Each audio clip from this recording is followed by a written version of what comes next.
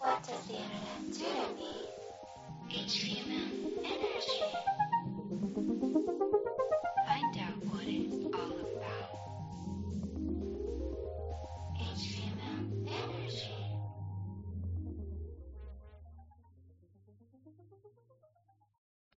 Hi, Neda and Ritu. Welcome to the HTML Energy podcast.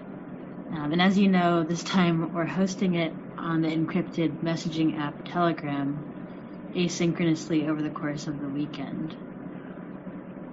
And just to jump in here, I understand you both collaborated on a recent website, www.maskon.zone, which is a mostly text-based protest guide centered around anti-surveillance.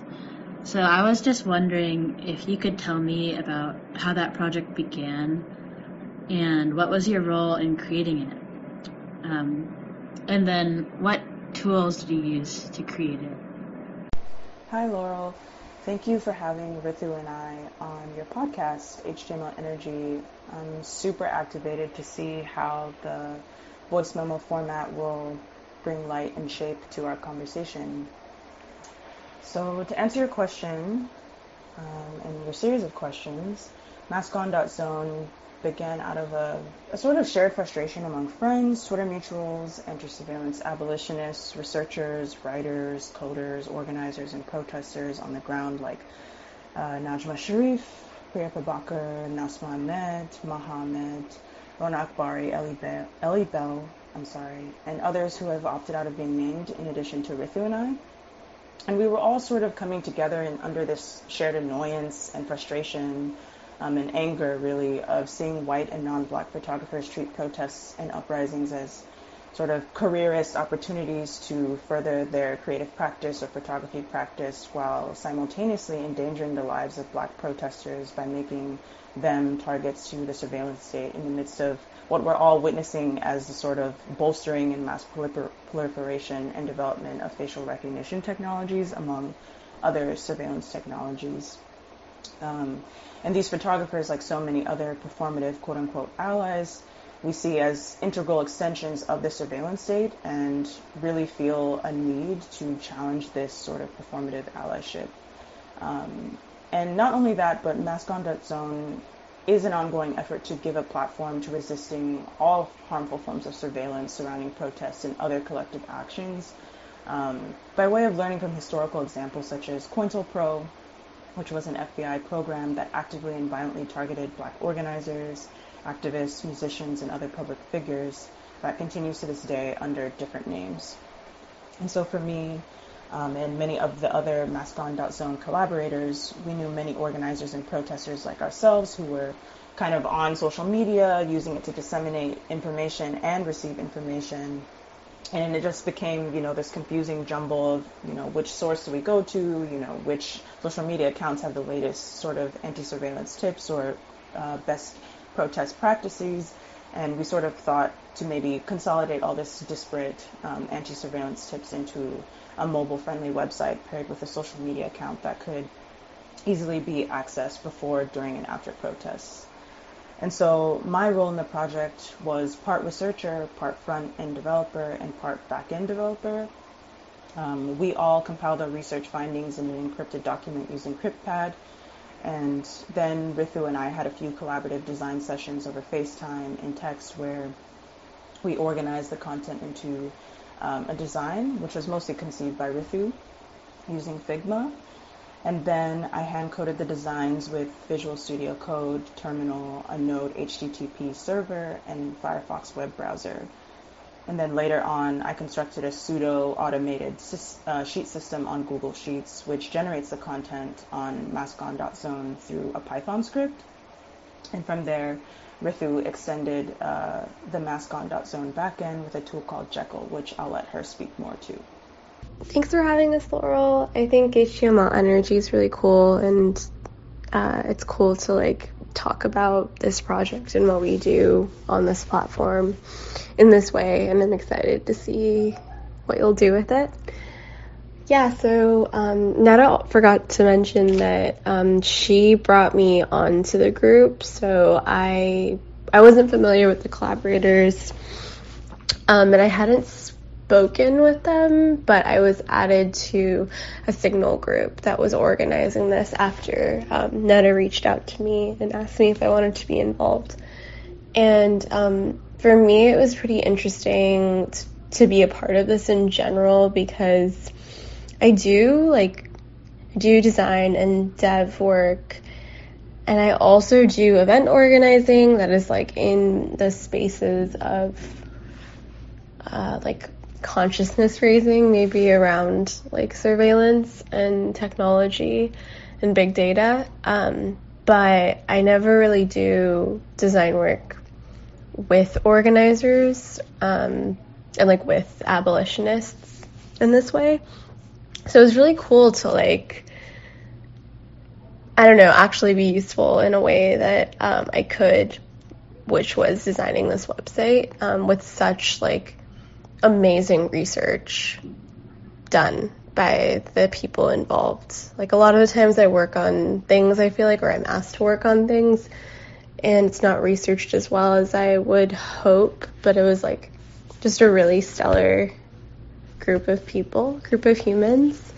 So like my role was basically designing the site, then building a database via Jekyll to work with the back end that Netta had organized, and then create posts. Like Jekyll is basically like a blog, building a blog. So I created posts for the blog that spit out the front end I designed.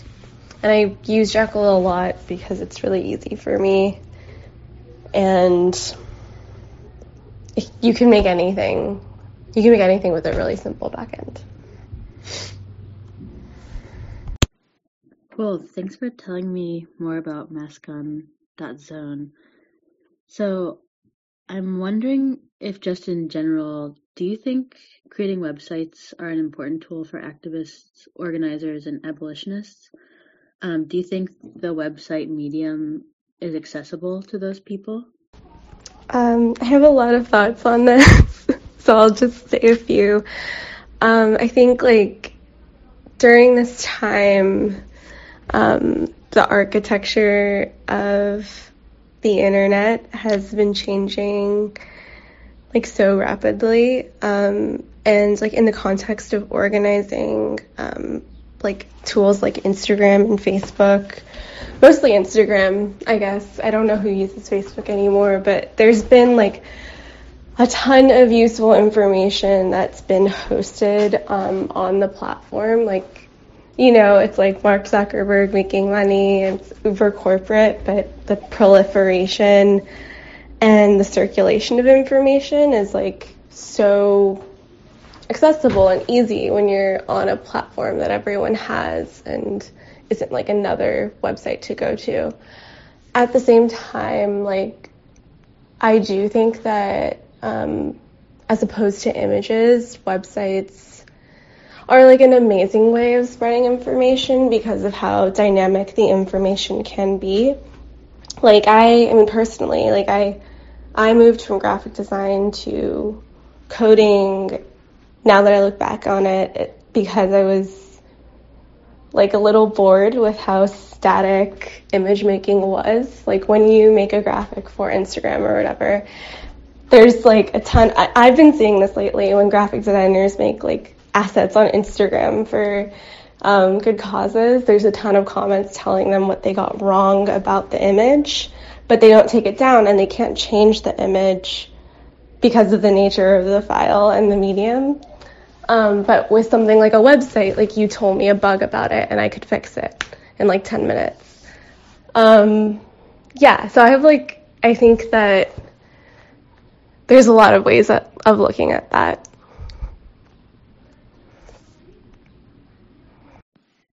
Yeah, the changeability of websites is such an important facet of them. I'm curious, what were some of the things that went wrong in the images that you're talking about? Like, do you remember a specific instance? I've seen this mostly happening with information that's either incorrect or disputed. So, like, someone I know who's a pretty, like, big graphic designer with a big following, like, I know they posted an asset with a number that you could text to get a message to a congressman about a specific issue surrounding defunding the police.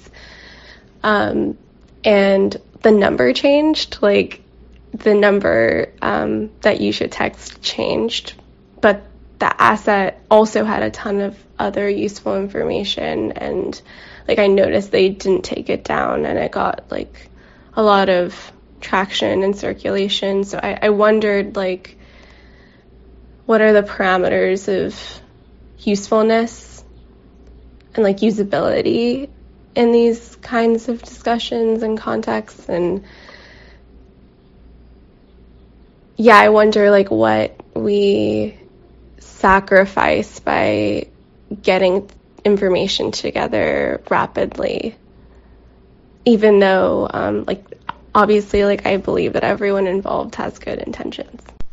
Hey, so I think on the one hand, websites, just like any other medium or tool, and we can look to zines, we can look to books, we can look to text messages, and social media for examples of how activists, which is a term I'm not really fond of, but organizers and abolitionists and other participators in any kind of collective action or struggle definitely use websites and these sorts of, platforms to communicate their messages and sort of contribute to just an archive. When we're thinking about like an archive of resistance, I think websites and these other platforms are 100% like tools that have been utilized by such people.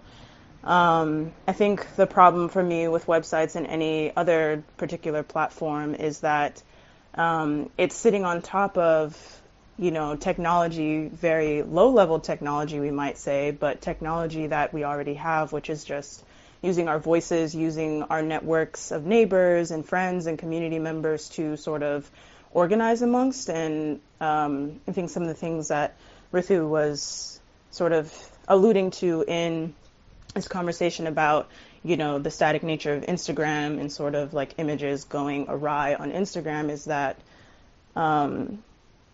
you're sort of bound or chained to that platform. And while there's some flexibility or some fluidity to websites, there are some downsides to websites, such as, relying on certain, parameters of access. Like, I need to have internet. I need to have a good internet connection. I need to know, if I'm an organizer, like I need to know who to go to who can make me a website, or I need to have, a certain, particular site of knowledge in terms of building my own website. And so those are all barriers that, websites have and other platforms have. I think similarly, like Instagram took all of us a while to figure out. Twitter also took us a while to figure out. But any tool, regardless if it's a website or it's a zine or it's a, a social media account, is just an extension of the already existing infrastructures of community and door-to-door organizing, if you will, that already exists, that I think is the most important tool that abolitionists and other organizers use. Cool. Yeah, that's a really good point, that all of these tools are extensions of more like based communication methods that can actually be just as good, if not better, depending on how you use them. Yeah, I was interested in the phrase you mentioned, an archive of resistance, and it's funny. I feel like this relates to a question I had actually written down before. I'd wanted to ask you both about why Mascon.zone was mostly text-based, but now based on what Ritu said about the images and, this ability for the website to change, I understand now why it's text-based. But maybe going to what you said, Nida, that, let's see. Sorry, one second. You were, sorry, there's like some background noise. Maybe I'll edit this part out. Yeah, a downside to a website is that there's all these kind of like things you need. Like you need to have internet and maybe you even need to have good internet. But I was thinking maybe an answer to the text-based website is that it is pretty fast to load and that it will work even if, yeah, you can't load an image. Like text is one of the quickest loading things. So all that said, websites aren't perfect, but it seems like you made some good decisions for this website. Which is a resource, and resources should be updated and maintained. Anyway, hold on. I'm going to ask another question in another message. So I was wondering about both of your collaboration styles, since when I first asked about the site, you mentioned that you both had some back and forth sessions. So I was just wondering if you could talk about your collaboration style on this website.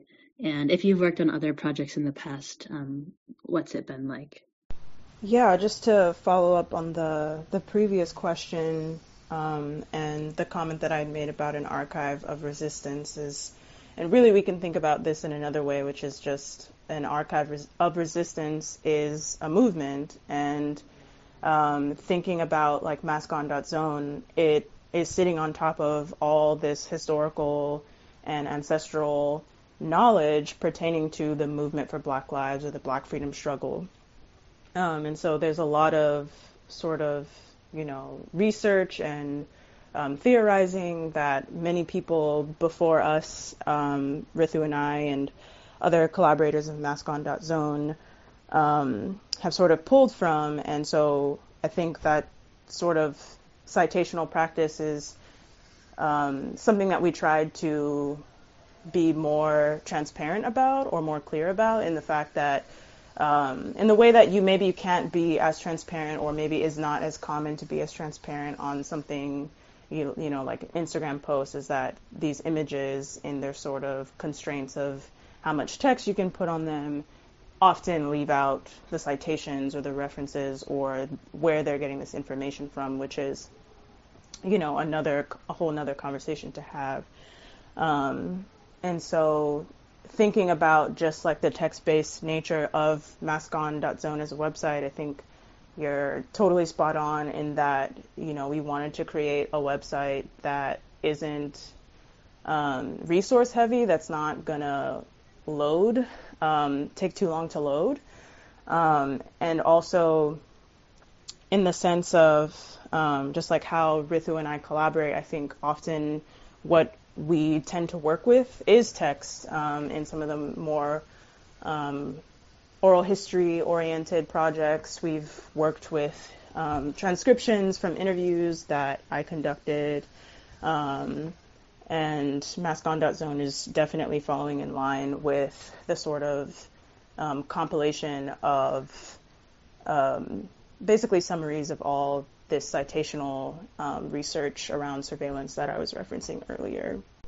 As far as our collaboration style goes, it's kind of funny actually to talk about how Ritu and I collaborate, because we have a very chaotic and energetic sort of like rapid fire, like iterating as we're going type style. And I think a lot of that has to do with the fact that we're both very much so like contract workers and have a lot of separate gigs in order to sustain our survival here in New York. So oftentimes when we're working on projects like Mascon.zone, or more oral history oriented projects which align with things that we do outside of corporations or outside of institutions that sort of just the only way to put it is that they basically just support our living.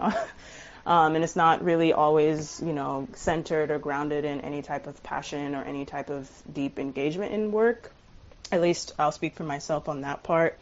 So when we get to do projects like Mascon.zone, I think we're often coming to those projects exhausted. We're coming to those projects deeply engaged with the materiality of those projects. And so I think all of them in a similar manner, just we sort of roll into projects, like we sort of like happenstance, like serendipitously like come on some of these projects. Like for example, like Ritu was talking about earlier, how some Twitter mutuals sort of like had hit me up about this project that they were interested in doing. Or rather, actually, it was that I saw some Twitter mutuals were trying to make a project, and then I was like, oh, you know, I have experience with like web design, like I can help my organizer friends who are in need of like a web designer on this project. And so, you know, then I was like, oh, this would be perfect to bring Ritu into, as, you know, our collaboratorship is always growing. And so MassCon was pretty much like that. It wasn't like we had this whole conceptualization period, and then, you know, came into an idea together. Sort of, we were folded into Friends of Friends project, and just like helped out.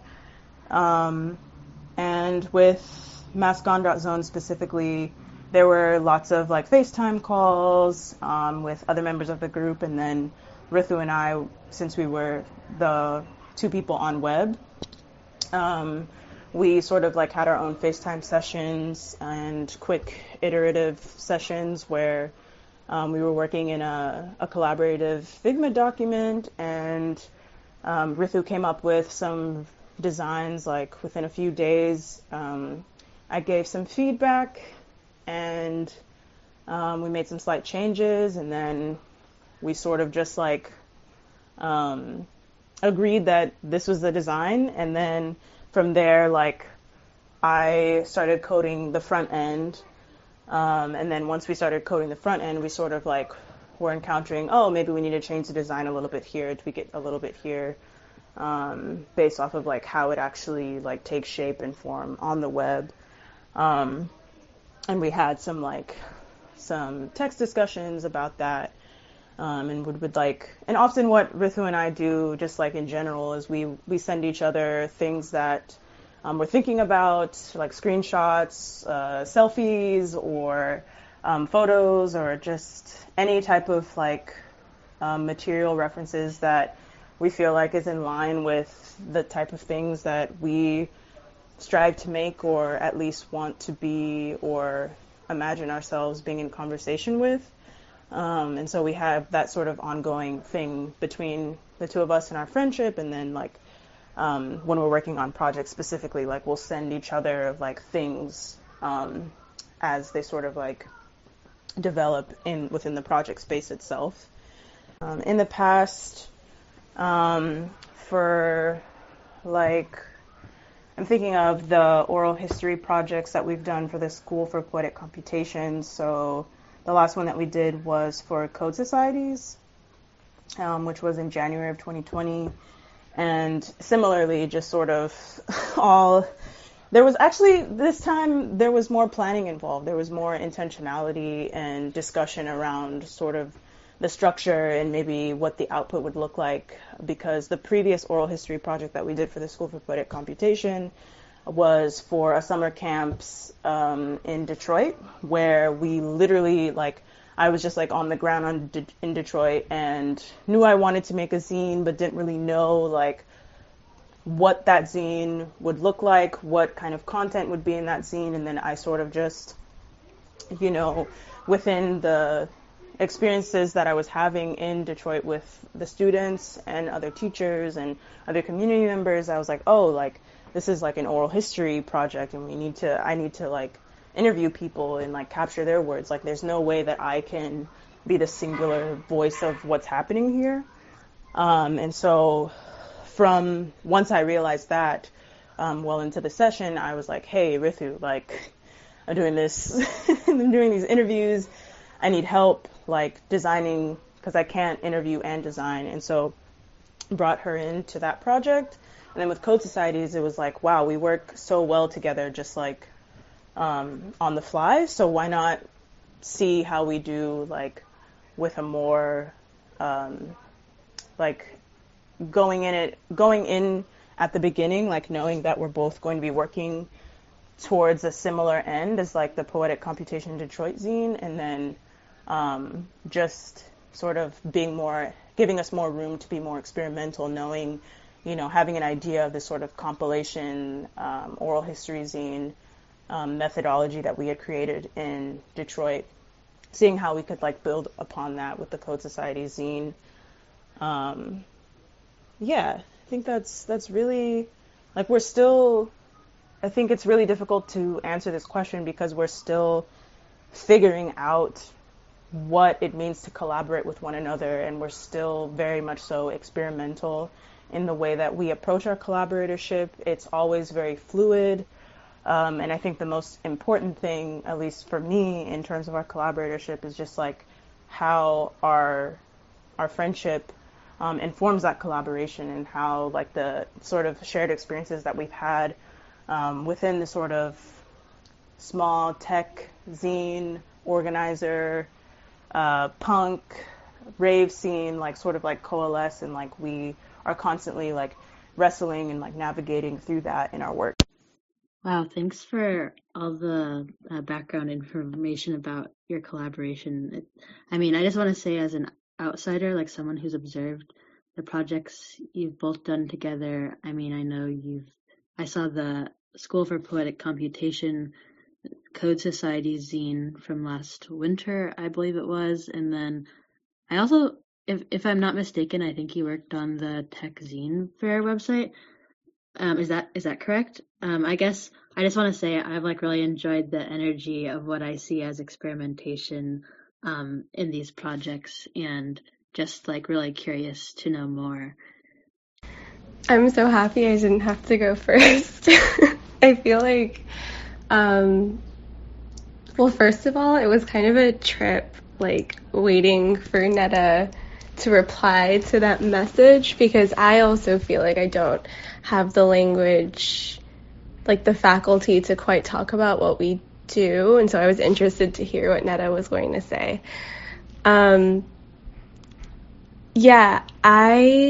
I sent Netta this like page of this book I have, and the page it's from like this archive of zines in like Germany in the 70s, and they had this like psychedelic page that said, "Think of your dreams as realities." And I sent it to her, and I was like, this would be an amazing class title, like a course title for a class we could co-teach, because I really feel like Netta and I have this like amazing chemistry.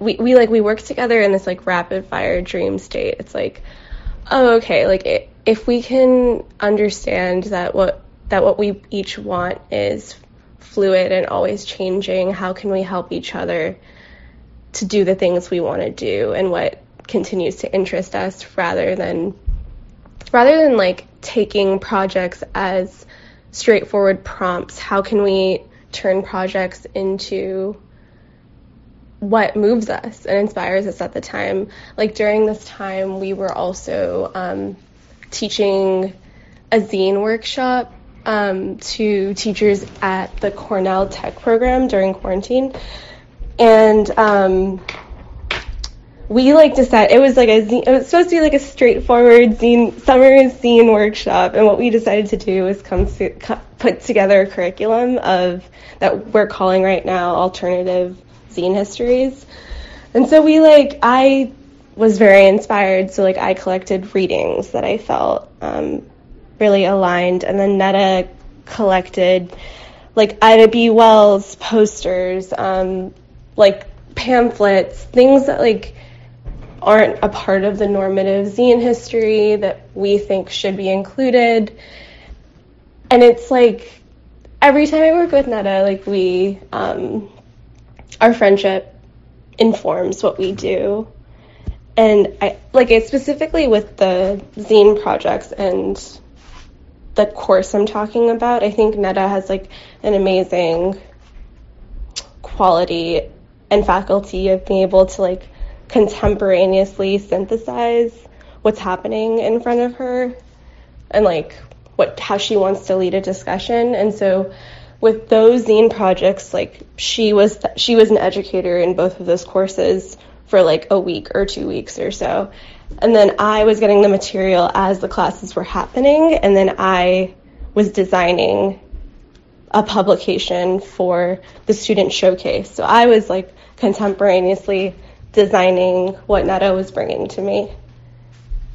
And yeah, I think we both really enjoy like how invigorating these projects are, but at the same time would love to have access to like a grant or resources to slow down and like really think about what we would want to do together moving forward. Wow, your collaboration sounds so beautiful, and I love that you don't exactly know how to describe it, but it almost sounds to me like you're like one organism together, where one of you does one thing and the other does the other, but you have to be working at the same time to like make it happen. And I love the phrase, think of your dreams as realities, and I would totally love to take that course if it becomes a course or whatever it becomes. Okay, so I just have a few specific questions about Mascon.zone.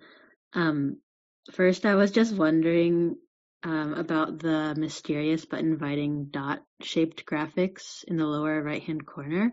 I was just wondering how those came about. And second, I was wondering about the colors that are used on the site. I noticed it's a kind of brown and red and white, I believe, or black. I'm trying to remember. I was wondering, how are those chosen? And then maybe zooming out, I'm wondering, how do you both approach color on the web? And then while we're at it, about Mascon.zone, I just want to ask, is there anything else you want to share that we haven't covered yet about the website, Mascon.zone? I really love this question. So the typeface for Mascon.zone is a type called Tiny, which is from an open source foundry called Velveteen, which is really great, and you should check it out. So what I did was I vectorized the title and I brought it into Illustrator, and then I like tore apart the type to make the design pattern at the bottom.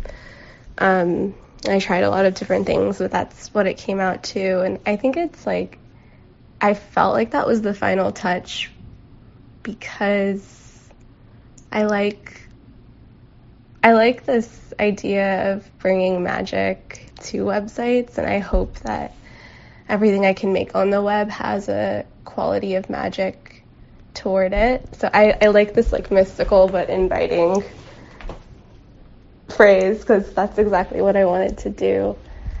The color scheme,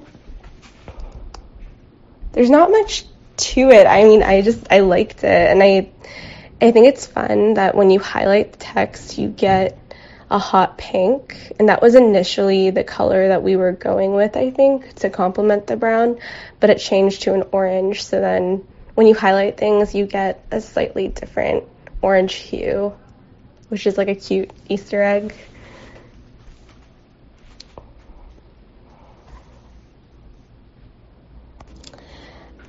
And I also want to add, as I'm making websites, and I think Netta can speak to this too, I really like thinking about how information flows. So for this website, we used an encrypted note-taking website called CryptPad. So like the group had already organized all of their research into a doc on CryptPad. Then Netta organized the backend on Google Sheets, and then we exported the Google Sheets to a Jekyll backend, which then I hosted on GitHub Pages and bought the domain on Namecheap. So like it wasn't, I wish it were a totally encrypted journey, but we had to host on GitHub Pages for like resource reasons. But the CryptPad to Signal to Google Sheets to Jekyll is like a fun journey for me. Cool. Thanks for sharing all that, Ritu. I was wondering, it seems like you pick your colors intuitively, but I was also specifically wondering about the colors on the Riso online site. I know that you published that earlier this year.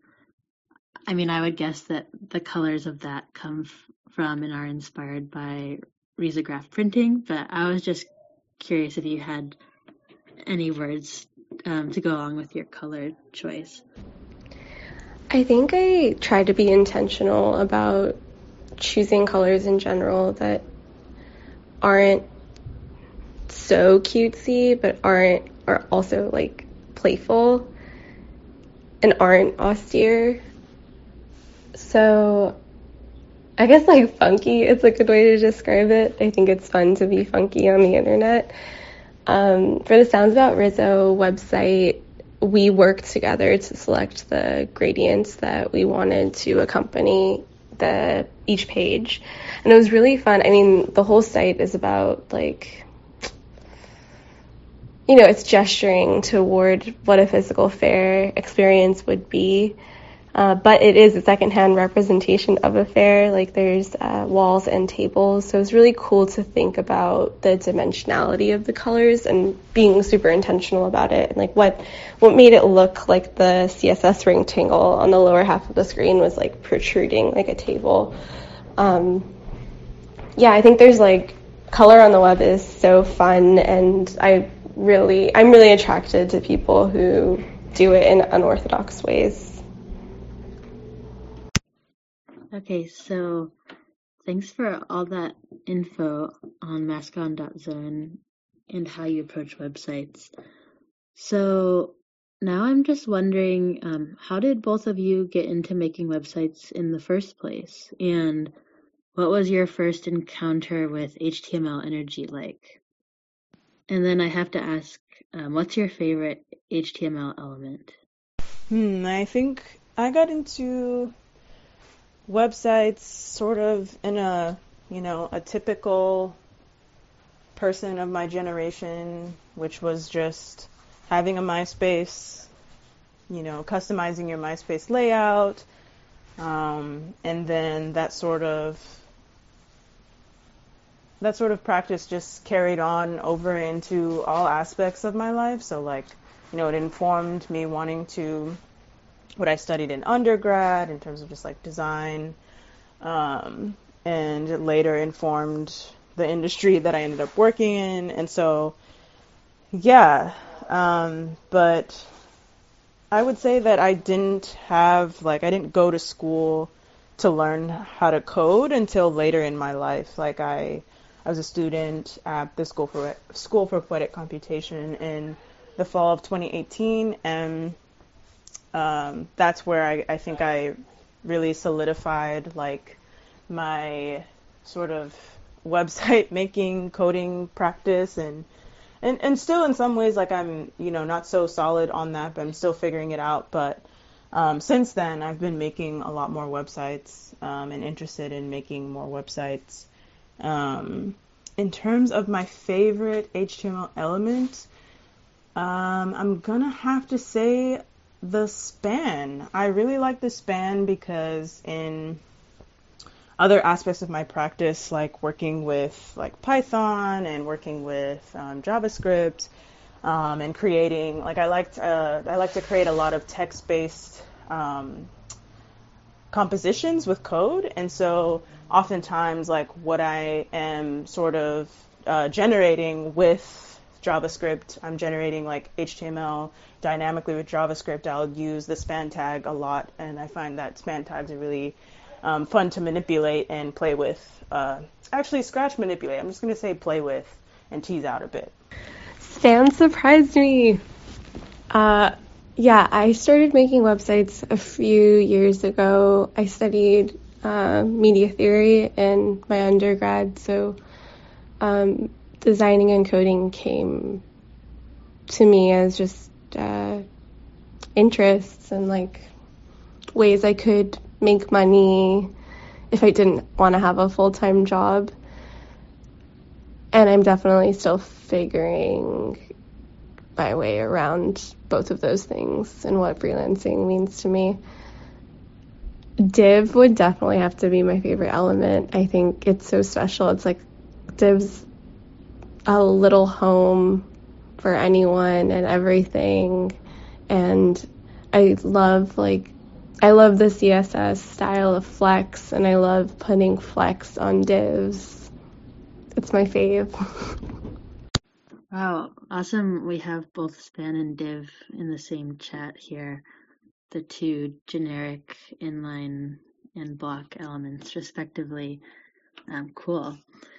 So thank you so much for being on this very experimental version of the HTML Energy podcast. I just have one final question, and you can take your time with this. So my last question is, if you could describe your own energy in just one word, what word would that be? And if you want to say why, you can, but you can also just leave it at the word. Well, thank you both. Today, my energy is still. My energy is transcendent.